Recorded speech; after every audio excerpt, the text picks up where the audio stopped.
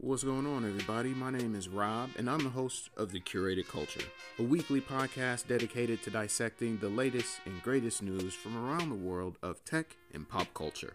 Now, we all know the internet can be a busy, noisy place, so let us calm that noise for you. Join us as we discuss the latest and greatest topics from the people and sources that matter most. Check us out every Thursday as we jump into fresh, original content, new interviews, and a host of other subjects that we know you'll find interesting. So jump in to whatever your favorite podcast app is and search The Curated Culture. Make sure you subscribe to the show so you don't miss an episode. And in the meantime, we'll catch y'all on the air.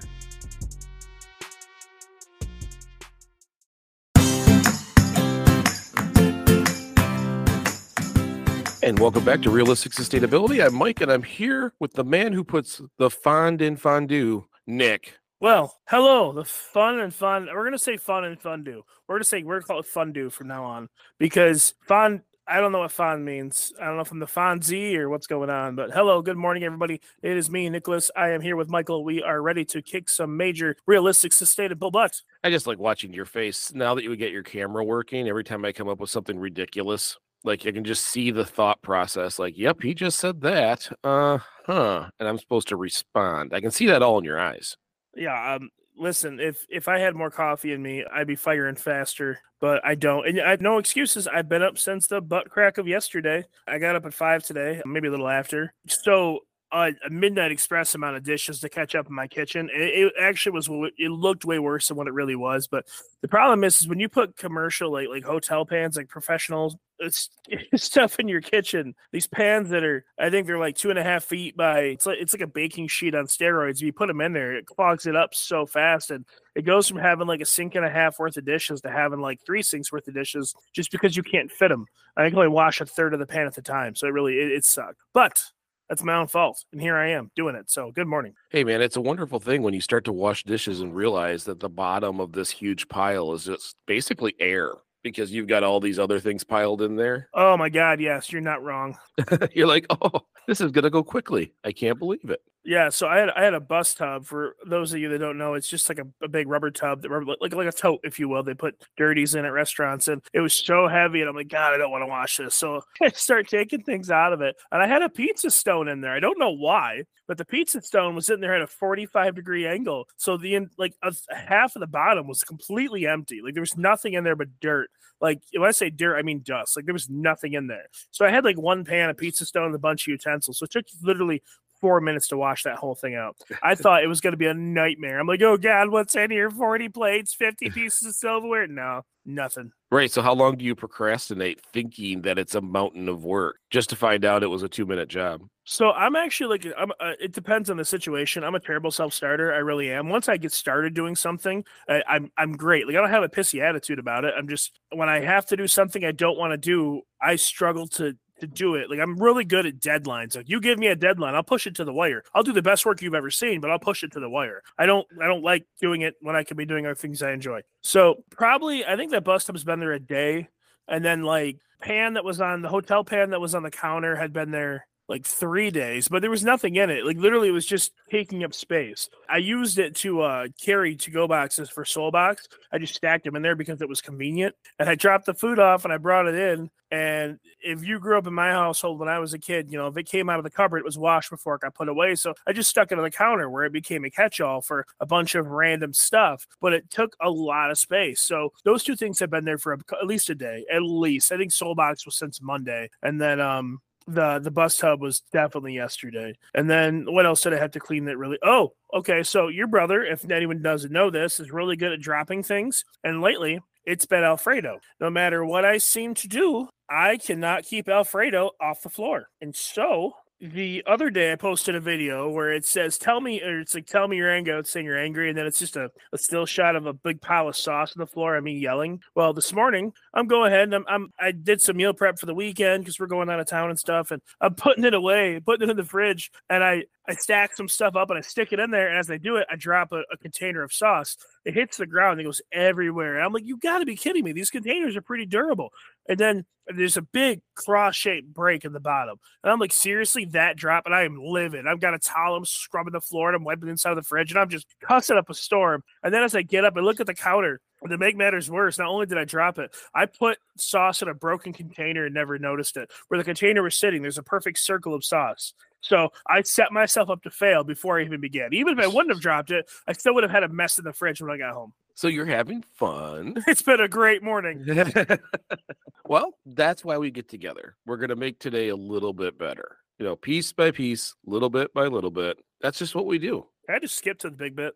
Like, can I just make it a lot better? No, it's just not how it works. So before we get too far into this, I want to remind everybody we're getting close. If you're near Durand, Michigan, and yes, I still sound stuffy. It's like this, it's going to be like a whole season of Mike sounds terrible, but I'm working my way through it.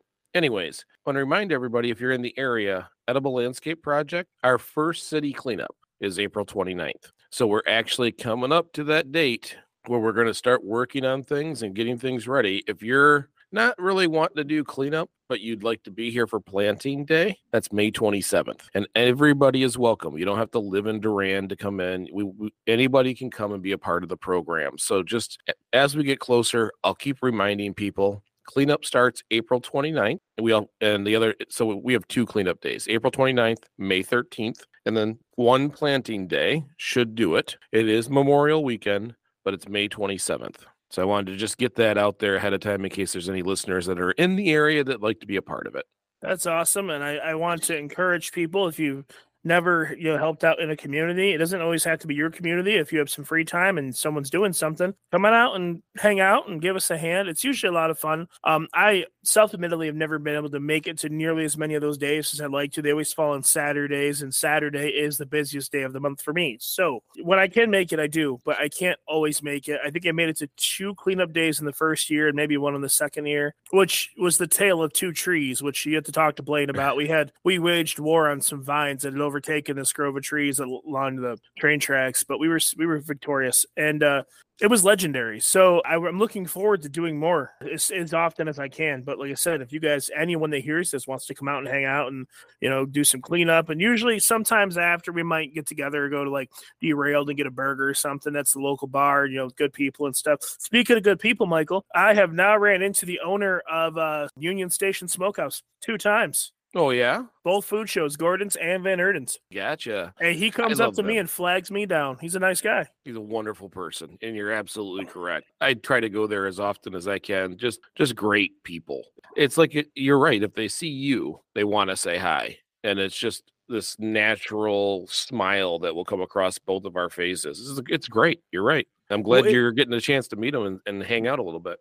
Well, we haven't really hung out, but the reason I bring that up is because anytime you have an individual who hardly knows anyone, but they know enough to say hello, and they go out of their way, they stop what they're doing and walk over and shrug me on the shoulder, or they jokingly interject in my conversation to kind of razzle me. I love that. There's not enough of that in this world. More often than not, people have a I'll say hi if they say hi mentality. So then when someone doesn't say hi, then they get their feelings all hurt because maybe they really did want to talk to that person, but they didn't want to initiate the conversation because maybe they don't feel like they're friends, they know them very well, maybe they can't remember their name, whatever the reason. And that hurts me, man, because in this world, we're a social creature. All of us combined. We're like, imagine if ants, didn't cooperate, anthills, if bees didn't cooperate in a beehive. We honestly are on a much grander scale, not all that different. The better we work is when we're together. We're more productive, we're happier. And to be honest, you never know when a 30-second conversation can brighten someone's day. You never know when a 30-second conversation will brighten your day.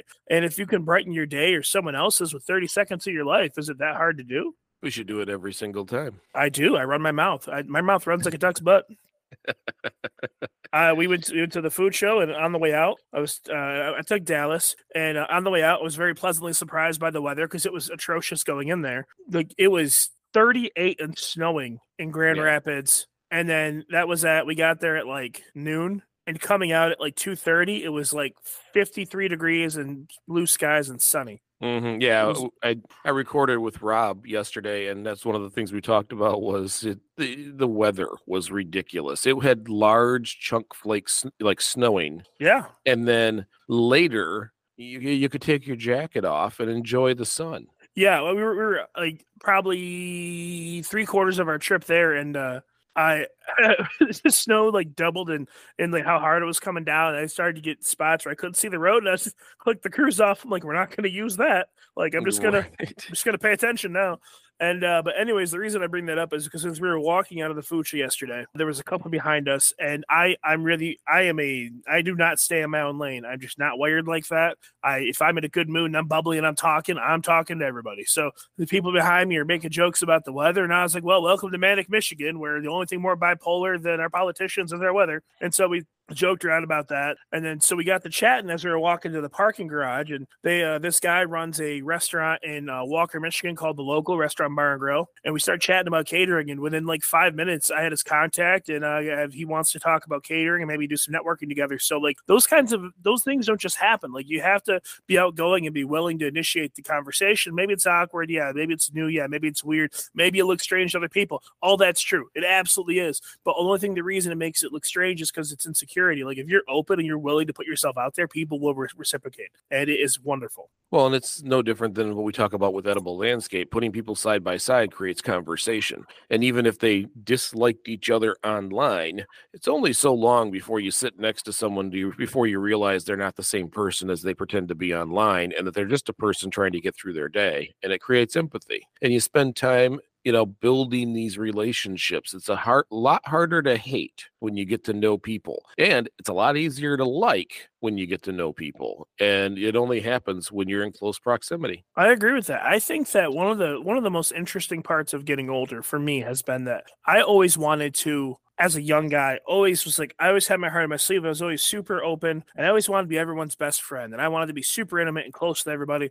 And then it dawned on me one day that like you can spend your entire life building intimate relationships with the people that are in your home and still not really know everything that's going on with them. Why would you want to burden yourself with every person you meet? And so it took me a long time to learn that there is a certain level of acceptable, let's say, openness, where you can be friendly and you can be helpful and insightful and you can give someone advice, but not prioritize their life over yours in a manner that makes yourself or your family suffer for it. Now, I only say that because it took me a long time to balance that. And so now there's like 3/4 of me everyone gets that I'm the same guy in person as I am on Facebook, as I am on this. Like I am who I am. There's 25% of me though that I reserve for my family and myself. Not to say that I'm hiding anything or won't just talk about it, but like some things are just mine. I mean, there are little idiosyncrasies that I'm the only one that knows that I do. Stupid things like I love to drink a hot cup of coffee on a cold morning next to an open window.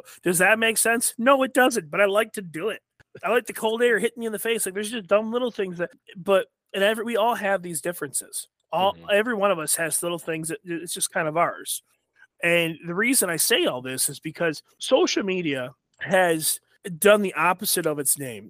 I call it the anti-social media, because what it is it polarizes us. Instead of seeing all these things about each other that we have in common, or that we like, or that we could joke and laugh about, we just nitpick the things we don't like, and then it turns into this infantile hatred. It's not true hatred, it's infantile egomania. It's I don't like the way they looked at me, and people are ridiculous because they found a couple differences, but like there's literally endless amounts of different things about people. People are so godforsaken interesting. If you just give them the chance to be themselves and pay attention, just listen to what they have to say, you'll be enthralled. But I had an amazing conversation with a 94-year-old man 2 days ago. Like I just sat there as he told me about working on the farm for this Finnish person who couldn't speak a lick of English, and his job was to make her lunch, and he had to learn the language just to talk to her. And it was the coolest conversation I ever could have had. Do we have anything in common other than being human beings? No, not really. But like, he's amazing. His life alone just leaves me in awe. You can't spot and look at the differences. You have to be willing to find common ground and laugh about it. And I'm sorry, I've turned this into Nick's social soapbox for the day, but I want people to be people and to be people together. And whether there's a commercial with the guy from Inside the Actor Studio, and he's like, humans behaving humanly.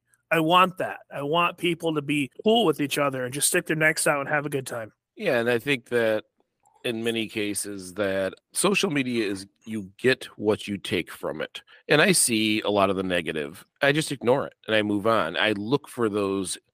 What I look for in social media is my friends having success, my family having success, people enjoying life. And those are the things that I interact with. The things that where people are ridiculing others or making fun of this person or whatever it is, I ignore that stuff. People posting hateful stuff, I just ignore that stuff. That stuff doesn't exist to me. And I think when it comes to social media, you have to have this separation. You have to choose what you decide is worth seeing and let the algorithm start curating it in that manner, because then it will start slowly filtering out a lot of the negatives. I have a lot of friends who say a lot of really crappy things just because they think that makes them look cool, but I don't see it very often anymore because I don't react to it. Well, I think you're right, but I think that the way the scales skew is more heavily in the negative side. And so when you have to be very, very careful with the way you curate your online experience, especially with all the social media platforms are built on the same premise.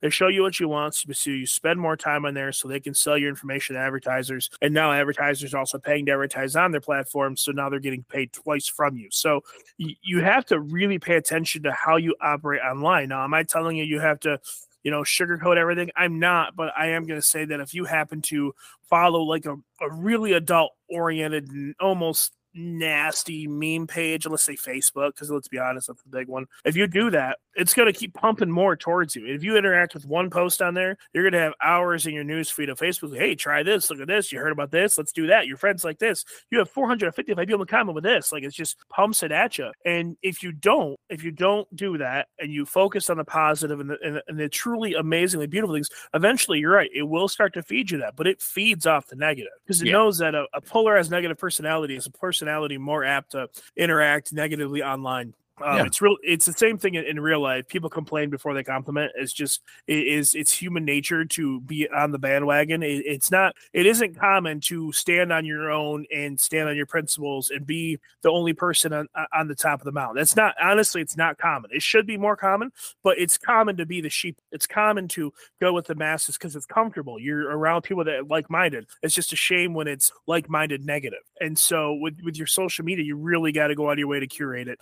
I'd like social media because it gives me the glimpse of people that I don't necessarily get to communicate with all the time. I have an old friend, Amber, who just she disappeared off of Facebook for quite several years, and then just hopped back on. You want to talk about getting a smile from ear to ear. I was so happy to see her face, and immediately typed in there, that exact thing. I've missed this face, because these are people I probably, if we didn't have these networks, I'd never get to talk to. I wouldn't 100%. Have known where they live. I wouldn't even known they moved to Florida. And so there's so much value. But I treat that tool kind of like you would a firearm, with a lot of respect, because it can be dangerous, but it doesn't have to be. And that's what I've learned. And like our topic today, we were talking about, we wanted to do homesteading, just kind of start talking about homesteading again. Absolutely. And that's where I learned the bulk of it. I get to see friends and family who are slowly doing these things through social media.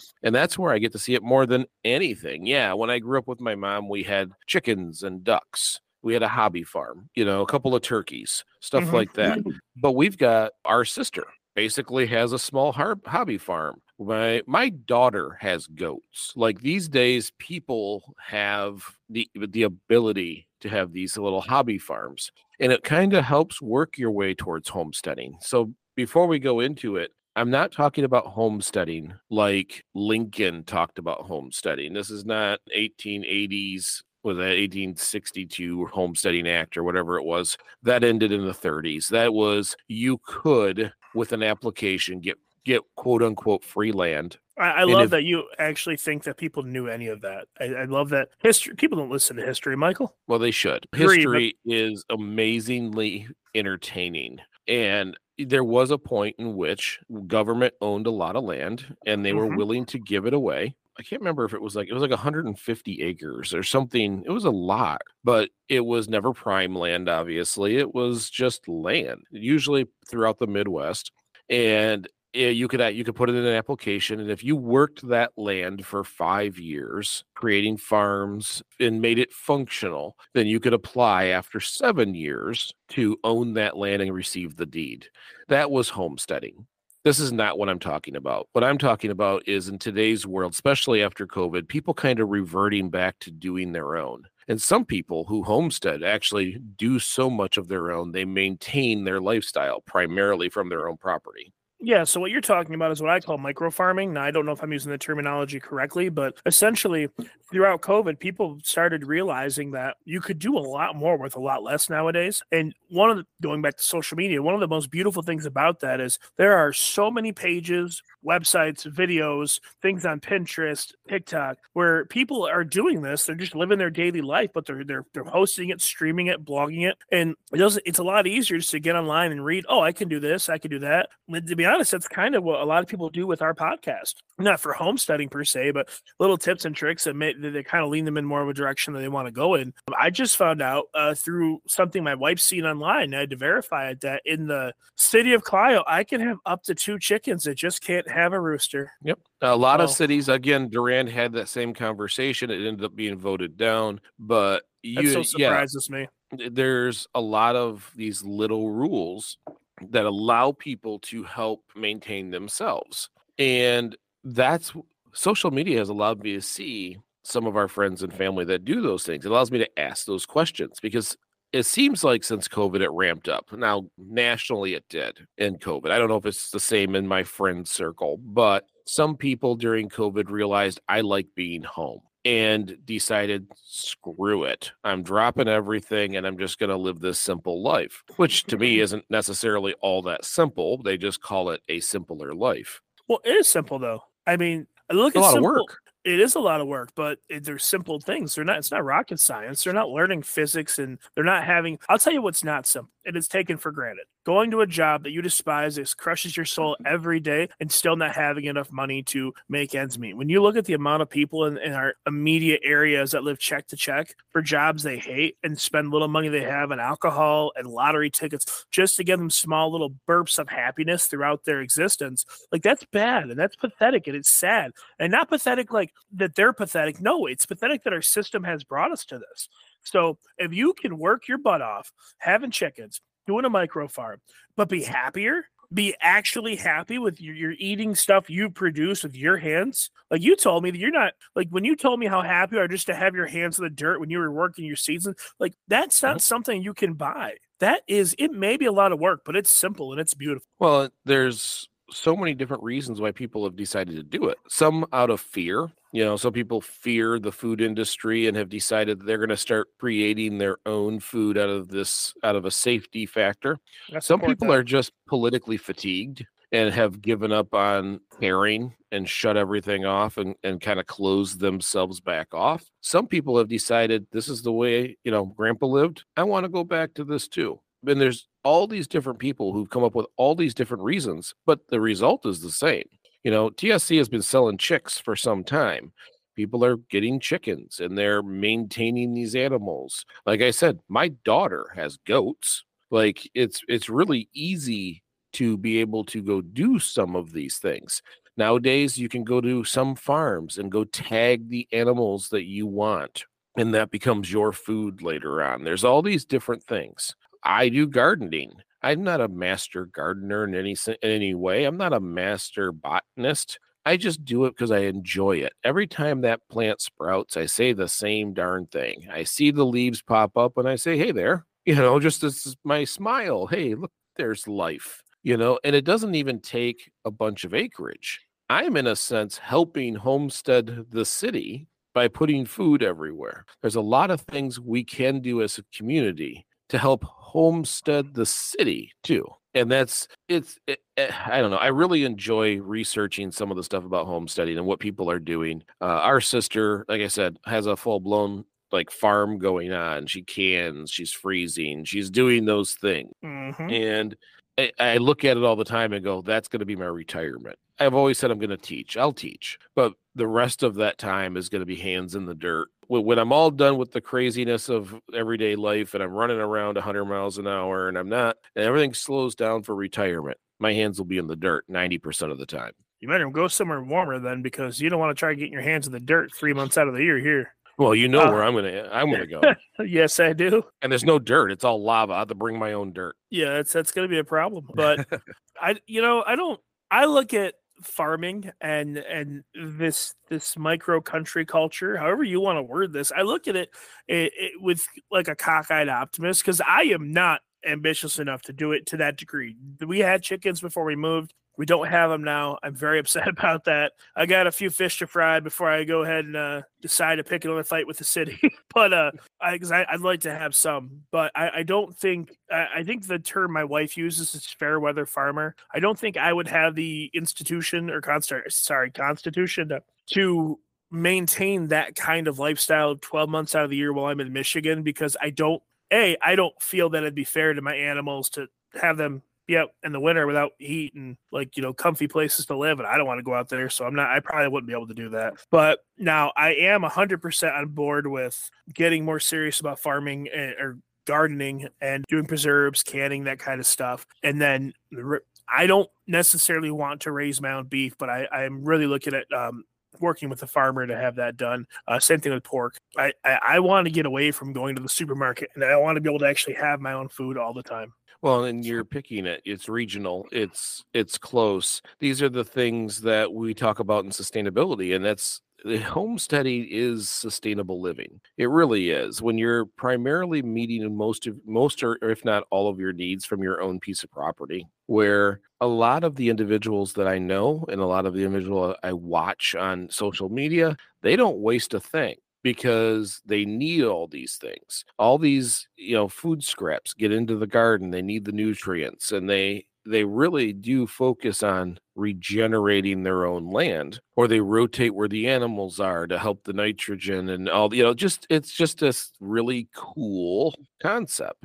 And that's why when we talk about homesteading, I always get a smile and I always get optimistic, and I'm like, it makes me want to do it. But in the current lifestyle and where I live, it's not even an option. But I admire those who do, because in the world of sustainability, they're far more sustainable than I am. But we can do some of these things. We can pseudo homestead from town by doing what you said, partnering with a farm or turning the city into food. These are things that we can do to help keep our food as a regional source. And like if you go and you decide that you're getting your meat in bulk from a farmer, it's going to get froze. You'll have it for the year. You're no longer going to the grocery store. You're no longer getting the small piece of flesh wedged between plastic and styrofoam. You're no longer doing these things. You're getting your food, your nutrient, from where you just saw it. You know where it came from. You know what it was fed. And it takes some away from that system, the ag system that is such a problem with climate. Mm-hmm. And it becomes way more sustainable. One of the things about edible landscape, and we're going to use this on a regular basis when we talk about homesteading, is yes, we give away all these free vegetables. People go out and pick it. They get to go for a walk. There's all these things. But the next step is going to have to be teaching how to can. We got to teach the community how to take that food and be able to have it for the winter. Mm-hmm. How to flash freeze, how to blanch some green beans and freeze them so that you have them for the winter time. That's the next step. Now we're going to be collecting canning jars and all the things you need to be able to teach the community. Because I'll be honest, I don't know how to can yet, but we got dozens and dozens and dozens of people in town that do. They will teach me. I'll just start collecting the resources slowly. Once I get enough resources, then we'll sit down and we'll have trainings here at Dabble. Because having abundance during the summer is awesome. Having abundance in general for their whole lives is perfect. Well, I agree. I think that doing preserves and stuff is something everyone should learn. And that includes myself. I canned very briefly when I was younger, and I hated every part of it because I was young and I wanted to do other things. And now as an adult, I'm seeing the value of it. I'm also seeing that there are certain flavors that I love, like flavor combinations, like everyone has. Everyone has certain things they like to eat certain ways. And if you could do that. You can can your green beans with garlic and onion right in them, so you don't have to do that again. You can take all these steps to make your eating better. Our stepmom makes candied carrots, and they're fantastic. It's just something that people have gotten out of the habit of doing because of the convenience of going to the grocery store and stuff like that. Well, it's time to go back to basics and start to kind of spend more time doing things the right way, so you spend less time complaining about it later. And I am, like I said, I'm guilty of all these things. I need to be the change I want to see. Well, and that, there is some things that I think there's a miss and that I'm missing. I want to know who all my homestead people are. So if you're listening to this and you're anywhere near me, I want to know who you are, because I think it's time for me to start getting my eggs through the people in town, like Mary here at the depot. She has chickens. I can get eggs. I just need to set it up to where, hey, I need eggs this often, and just pay however we need to pay it. I would much rather have her eggs than the store-bought eggs anyways. I need to find out who has their chickens, their meat birds, and are willing to grow them, and then I just pay, and then they get processed, and I just pick them up. I need to start doing these things. It's smarter. It's better.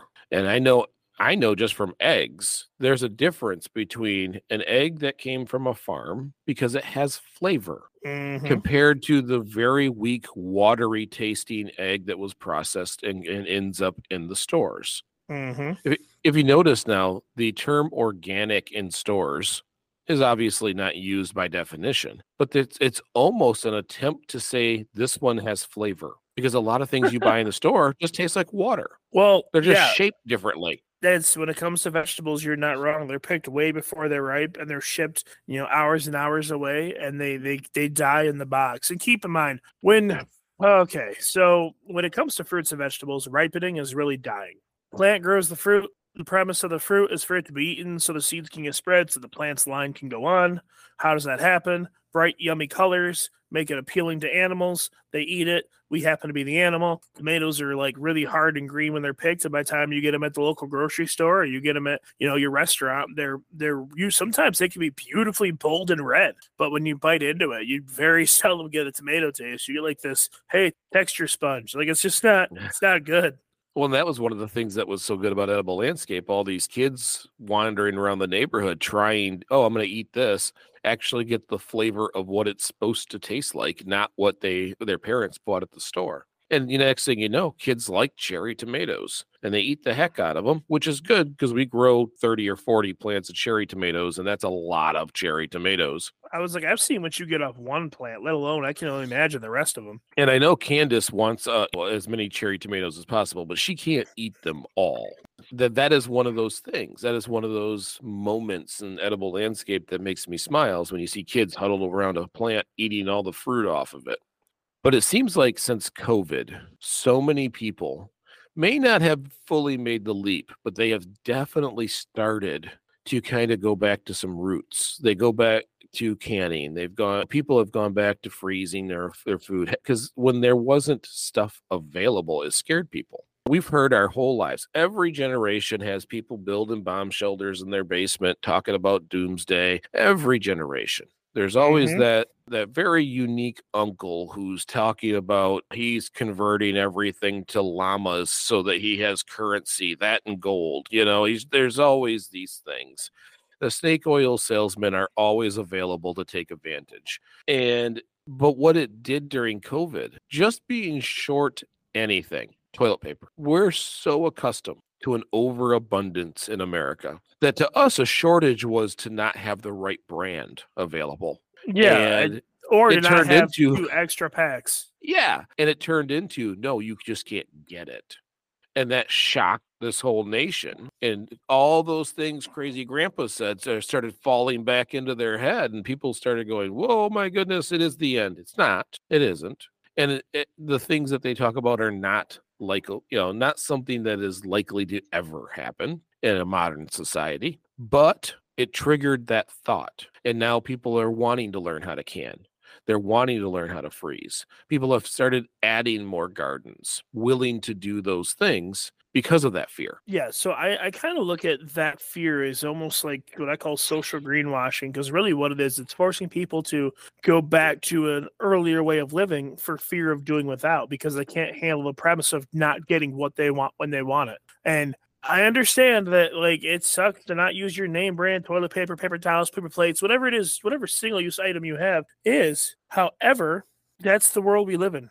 And until we change things, that's the way it's going to be. So if the terrible happenings of the pandemic have caused you to reevaluate the way you function in society and maybe do a little bit better for yourself and your family, good. I mean, it sucks. The reason sucks, but the results are good. Well, and I'm kind of lucky. I grew up with my mother and her father, and we don't get overly emotional about stuff like that. We just don't. And I remember people asking me, like, well, what happens if you run out of toilet paper? I'm like, I have a shower. Like, this won't be the end. I won't put the good suit on and lay down and die. Like, I'll just do something different. I mean, in most countries, they don't even use toilet paper.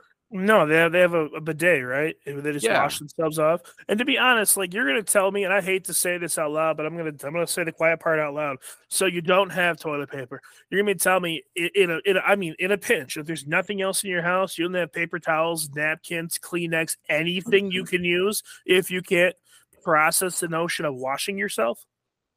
Yeah, we're so accustomed to a very specific way of doing things, but I think that moment in life kind of shocks some people back. Oh yeah, back to the basics, and I'm actually kind of happy about that. Not that people went through stress or any of the negative things, or the people we lost during COVID or any of that stuff, but the fact that it kind of reminded everybody that we have the internet. There's very few things we can't learn how to do. Now my role is to support them. The ones who stayed there when the world took off again, the ones who stayed there are the ones that I need to support. The ones making jam, that's where I need to get my jam.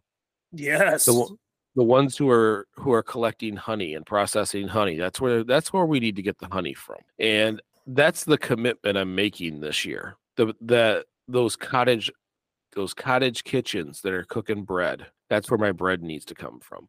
Well, look at like your sweets, I mean, look at how many local people around you are doing honey or doing maple syrup, simple things that so I'm going to use sugar as a great example. Like, if you have someone local to you that has a bunch of maple trees and they're making maple syrup and sell it, buy it. Only use that. Don't buy the store-bought stuff. The store-bought stuff may have a little bit of maple syrup, but it's mostly like corn syrup, isn't it? Just corn syrup and additional sugars. Yeah, it's usually corn syrup, and it'll have like a maple additive for flavoring, or it'll be colored or dyed brown, and it's just not good for you. And it's not. I don't know how else to say it. Like, when you eat real maple syrup, you don't get sick of it. I'm not saying you have to eat it till you explode, but what I am saying is that, like, when you have pancakes or you have French toast and you're eating, you don't get that that thick residue in your mouth that makes you perpetually always thirsty. And maybe that's just me. Maybe I'm just weird. But like, if I have a big stack of pancakes and I've got Mrs. Butterworth's or whatever store-bought brand, halfway through it, my stomach's full, but I have like this dry, tacky taste in my mouth. That's because corn syrup is not meant for your consumption. It shouldn't exist in the first place. And we put it in everything. We should take a note from the countries that have outlawed it. But we put that stuff in everything. So I would stay away from it. I would only get your honey and your maple syrup from like local sources and eat it fresh and natural the way it was intended. Yeah, this is the next reset that I have to do, is start building the network and start getting on some kind of cadence of delivery. Yes. And it's easy. Mary has eggs. All I have to do is I can literally send her a message on Facebook and say I need eggs, and I'll have eggs within a day or two. It's easy to do. Then I can ask, being connected in town with everybody, I can just walk over to someone like Candace, who knows everyone, and say, I want bread. Who makes the bread? And she'll give me the name, whoever it is, no matter what it is. I can ask who processes meat. I can ask any of these things. Who makes the jam? They'll know. And that's what I need to do next, is start supporting the people who've homesteaded. I know we were going to build this episode based on what is homesteading and all these things, but I don't think that's the episode. I think the episode these days is knowing those people, finding those people, and supporting those people.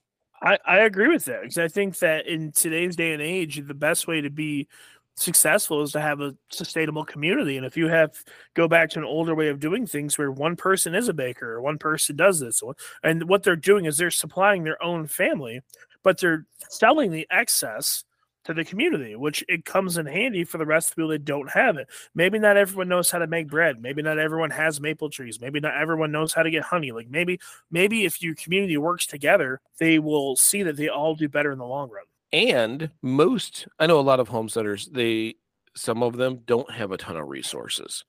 This is that opportunity that you have an overabundance of random things things they can't necessarily go buy, but you want eggs. Trade. Let's go back to some bartering. Go back to some trading. Get rid of the things you haven't touched in years for the things that you want now, helping them create more things you will want later. It's all it is this nice material circle of life type thing, this life cycle. And it's sitting there waiting for us, or at least waiting for me. I'm sure some of you listening already do this, but understand that in the world of sustainability, there's ebbs and flows, and it's very dynamic. And even myself, who tries to pay close attention, gets smacked in the face with the obvious every once in a while. This is the obvious. Yes, all these people stepped aside from society and are doing sustainable things, and they are ready and prepared to help us become more sustainable, even though we didn't take that step. Part of a community, man. That's what communities do. Now, there's another side effect to this, by the way. First of all, that there'll be a whole new generation of kids who grow up farm-like. That's good. There's a ton food. of value there. Like when TSC started selling hobby chickens, there was a time a few years back where commercial eggs, got to $0.25 a dozen. Yep. Because at a certain time of the year, all these chickens started speeding up, laying their eggs. All these suburban families ended up with 14 dozen, and they're just giving them to neighbors, and everybody's getting free eggs from Bill over there. And next thing you know, they weren't buying them. And so how supply and demand works was they still had the supply, but there was no demand. And the prices continued to plummet until at one point they were 4 dozen for $1. Well, I remember buying right before COVID. I could buy, I want to say it was 15 dozen for $10. And so that comes out to like 75 cents a dozen or something. And it was great. I mean, because eggs are in so many things you would cook that in terms of food cost, it was wonderful. Now they're ridiculous. Right. But you could, like, I'm not even sure how much they are a dozen right now, but you could go to someone locally and say, here's the deal. I need this many eggs. You could probably set up a monthly payment to receive this many eggs every single month, and it would be greatly below the amount that you would spend at a store, and you'll get a far superior product. Oh, I agree with that wholeheartedly.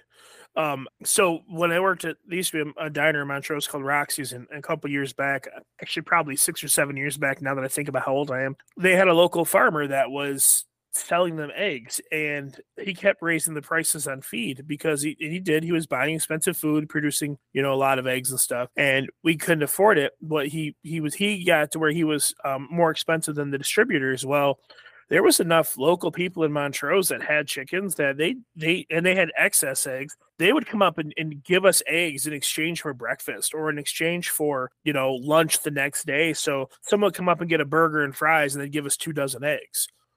And it was, we had to clear it with the health department to make sure there was no problem with using these eggs and stuff. But it was way more beneficial because people just had extra. A guy that I know, his name is Travis. He lives in Flint. He has a big farm where, big by today's standards, not like huge, but he's got a couple hundred chickens, and I don't know what else he has. He raises hogs, like beef and stuff.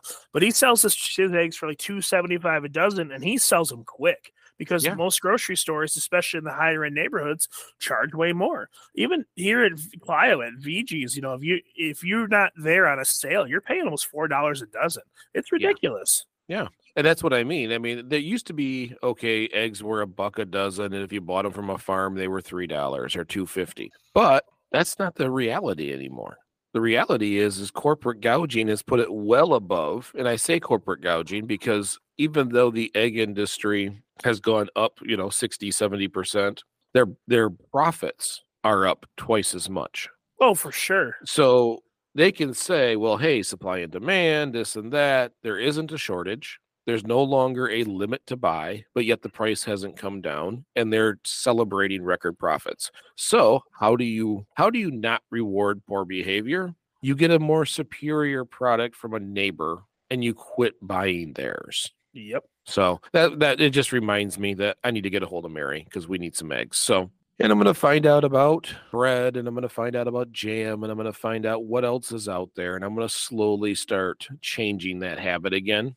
Because it's a better food, it's a better product, you're in a sense, supporting the people that are functioning in a more sustainable method. You're helping them be able to do it by buying from them or trading from them. And it is kind of getting back to the roots and pulling some of that money out of the system, at least through us. So that's all I had for this week. I mean, I know that we were going to talk about homesteading, but I think this was a better story. And I think it was a better message. I think that if we all took the time to look around us to look for those craftsmen, look for those individuals who have these skills to be able to do the things that we want, we would live a better life. We would have more unique items, and we would be much healthier in how we do things. So thank you so much for listening. We do appreciate it. If you like this episode, share it with a friend or on social media. If you want to support realistic sustainability, there's always the 5-star reviews, but we're getting ready very soon. We've got the cups rolled out from some of our local friends. We've got t-shirts coming. Again, I know it seems very weird to have merch and sustainability in the same category, but again, this is primarily people we know, small businesses who are building merch for us to help promote realistic sustainability, and we're promoting them. So when you purchase something through there, a little bit goes to the show, but a lot of it goes to small business. So we want to tell you, first of all, anybody who decides to help out and pick up a few items, thank you very much. That'll be rolling out onto the site here in just actually a couple of weeks, and it will be in correlation with our Patreon. So Nick and I are going to offer a few different experiences and opportunities through the Patreon. So for all of you who take the time to listen and you enjoy the show and you share it with your friends, thank you so much. And again, we spend this time together just to get a little bit better. Little bit, big bit. I'm Mike. And I'm Nick. And we will see you next week.